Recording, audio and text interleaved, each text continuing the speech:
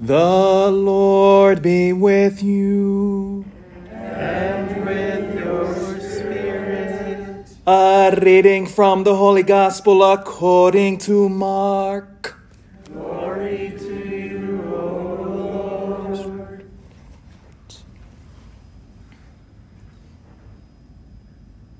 In the course of his teaching, Jesus said to the crowds, "Beware of the scribes who like to go around in long robes and accept greetings in the marketplaces, seats of honor in synagogues, and places of honor at banquets. They devour the houses of widows and as a pretext recite lengthy prayers. They will receive a very severe condemnation." He sat down opposite the treasury and observed how the crowd put money into the treasury. Many rich people put in large sums. A poor widow also came and put in 2 small coins worth a few cents. Calling his disciples to himself, he said to them, "Amen, I say to you, this poor widow put in more than all the other contributors to the treasury. For they all contributed from their surplus wealth. But she, from her poverty, has contributed all she had, her whole livelihood." The Gospel of the Lord. Praise be to you, Lord Jesus Christ.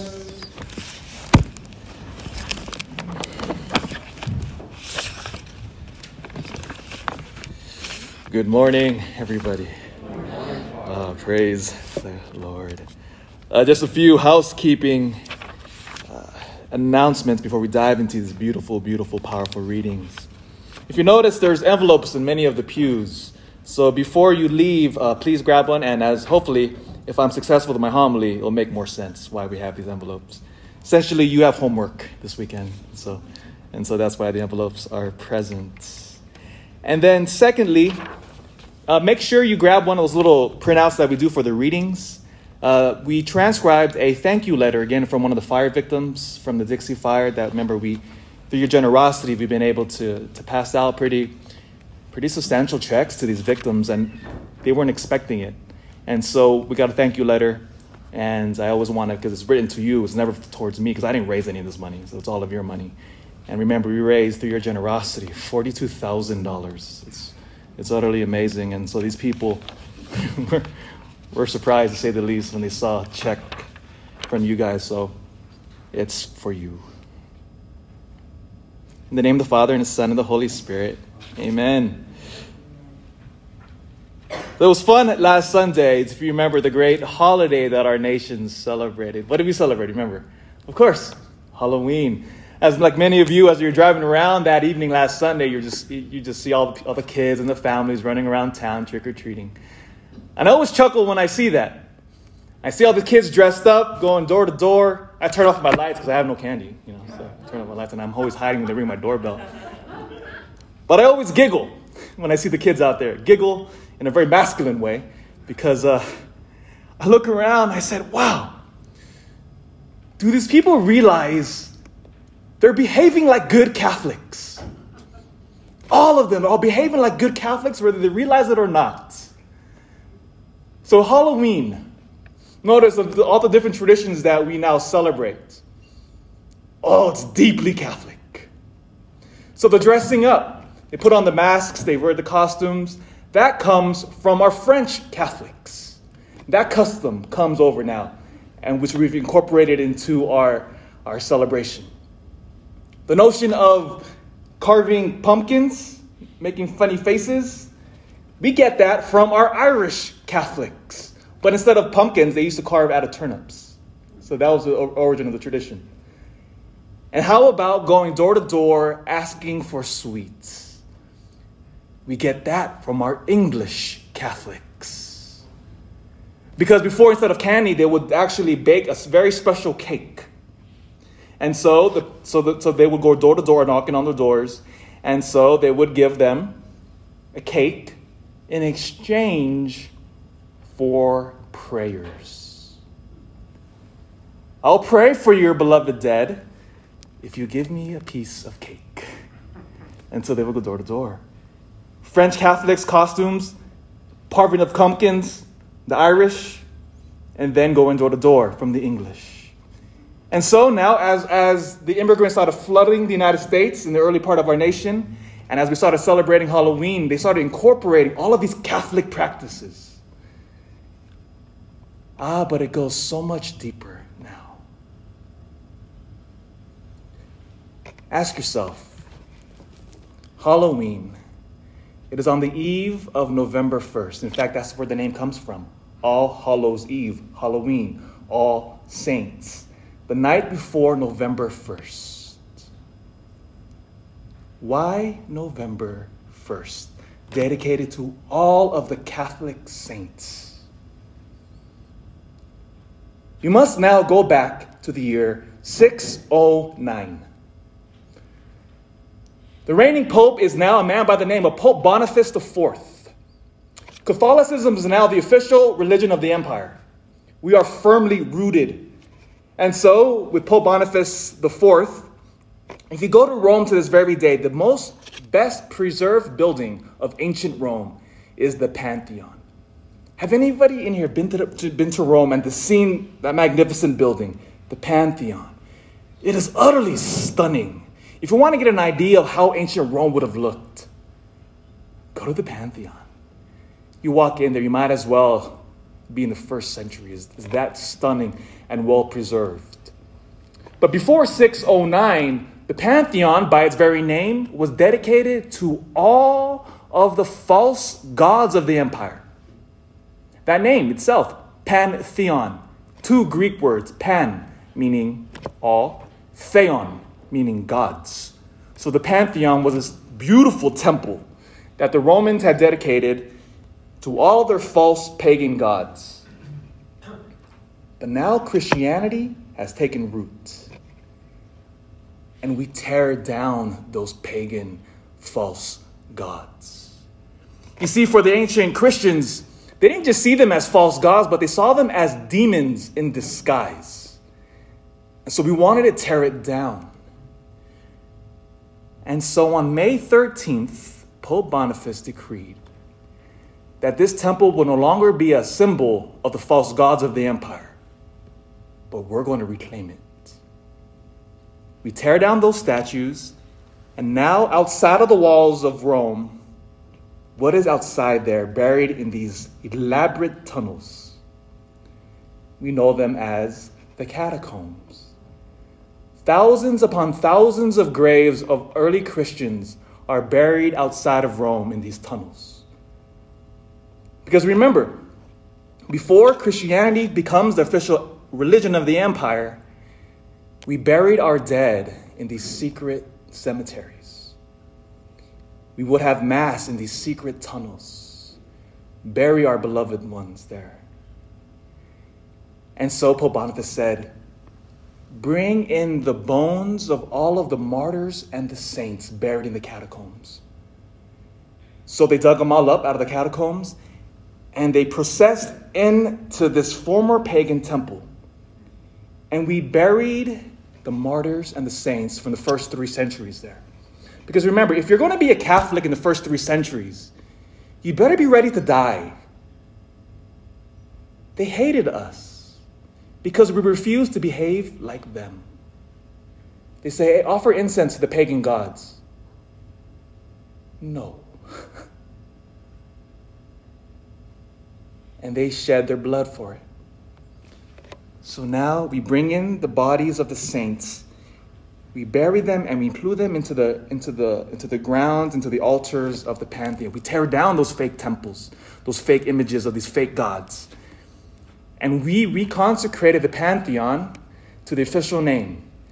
It is now, if you go to Rome to this very day, you see this beautiful altar. It's always packed with tourists. Again, it is a magnificent example of Roman architecture. We rededicated that temple to the Blessed Mother, Queen of all the martyrs and saints. It is one of the oldest churches dedicated to our mother. May 13th, 609. All the saints are honored. But now you must be asking yourself, well, how does that relate to why now today we celebrate Halloween in November? Obviously, that's May 13th. Now enter a couple centuries later. We are sending missionaries to what's now Northern Europe. Our missionaries are encountering the Germanic tribes, the Celtic peoples, the Anglo-Saxons, and the Irish. So modern-day England, Ireland, Scotland, Germany, France. Our missionaries now are being sent through there. And as they encounter these new peoples, they're noticing a pattern of your ancestors. I bet you many of your blood flows through one of these countries to this very day. So I'm speaking about your ancestors. So your ancestors during fall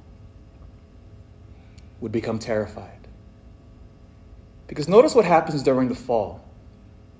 Notice the environment. What's happening? It gets dark, cold. The leaves change color. Everything begins to die. And so these pagan peoples of your ancestors saw this.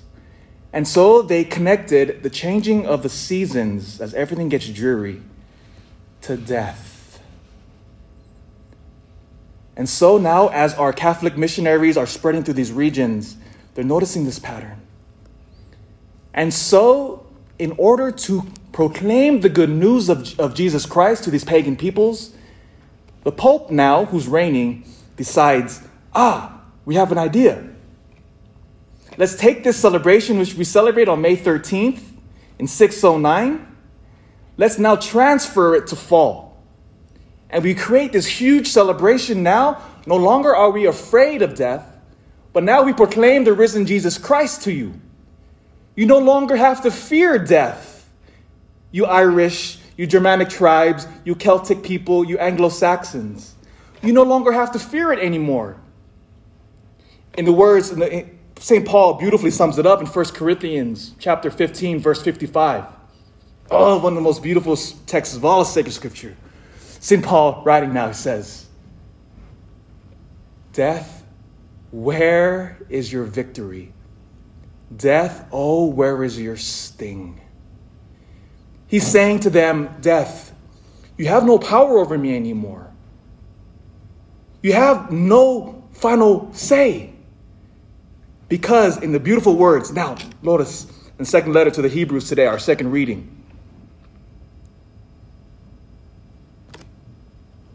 Christ, and I'm quoting, offered once to take away the sins of many. He will appear a second time, not to take away sin, but to bring salvation to those who eagerly await him. You see what the author to the Hebrew was saying? He's saying those people who have died, all of our loved ones, they're waiting. They're waiting for the second coming of Jesus Christ. Beautifully on November 2nd, I drove out to Vinton. You ever go to Vinton? There's a beautiful cemetery there off the side of the road. We call it the Italian cemetery. Many of our Catholic brothers and sisters are buried there. Many of our parishioners, many of your friends and family are buried there. And I drove there, and I donned on the black vestments of the Holy Mass. And at that cemetery, on All Souls Day, I offer the most beautiful prayer the church has to offer, the Holy Mass. And on their tombs, I remembered them. Not just for those buried in Vinton, but those buried here in town, those buried just down the road here, all of your loved ones and friends. And that is why in the pews, and here's where your homework assignment comes in. So, we normally have envelopes that say for All Souls, because in November, as the church now turns her attention to all of those who have died, I want you to take these home And again, why is an envelope? Include whatever donation you want. Again, the money is not important. I want you to write the names of your loved ones who have died on it. And during this whole month, the entire church, not just our church here in Portola, but the whole worldwide church, all 1.325 billion of us,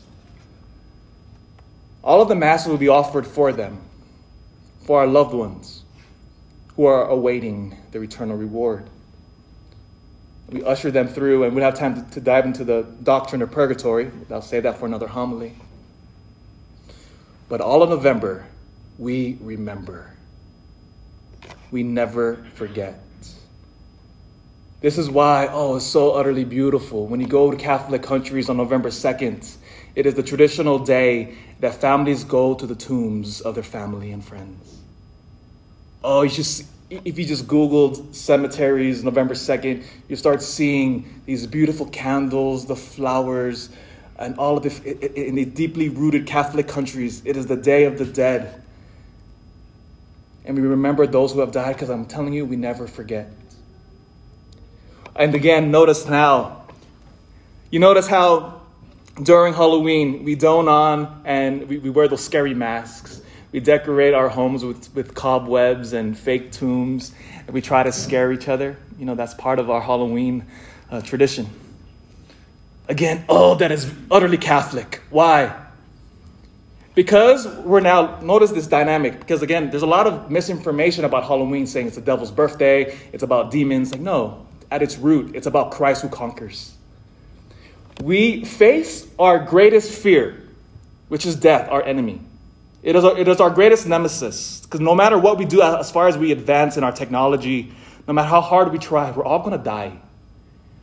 Death is our greatest enemy. And on Halloween, notice the Christian ethos. We don't unmask, we wear skeletons, we wear fake blood and makeup. And we're saying, and we're insensitive what we're doing is, we're saying, death, we're looking at it in its face, and we say, I mock you. I'm making fun of you. That's why I wear a mask, I go to the movies, and I scare myself, and I'm telling you, you have no power over me. Oh, victory or death, where is your victory? Where is your sting? We echo the words of St. Paul. And we stare at it in its face, and we say, oh, death, trick or treat. Give me candy. Do you see how we're mocking death? Because of what Christ has done. I want you now to remember this homily. Never forget it. Because as we all know, one day, the person and the people we love the most will die. And that will be a horrible day for us. It will be a terrible, terrible day when the people we love the most will be on their deathbed. It will happen to all of us. We can't stop it. On that day, I want you to remember that you are a Christian. You have been bathed through the waters of baptism. Jesus Christ has shed his blood for our sins. And the tombs no longer has any power over us. No matter how they meet their end, I want you to, on that day, as your tears are flowing from your face, I want you to say, Jesus Christ, come. I glorify your name. Your precious blood is poured on all of us gathered here. And no matter how terrible that day is, remember who you are. That day will no longer have the final word.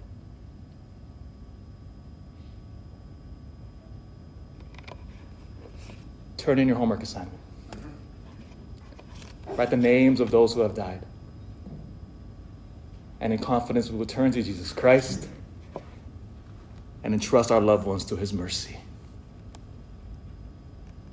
In the name of the Father, and the Son, and the Holy Spirit.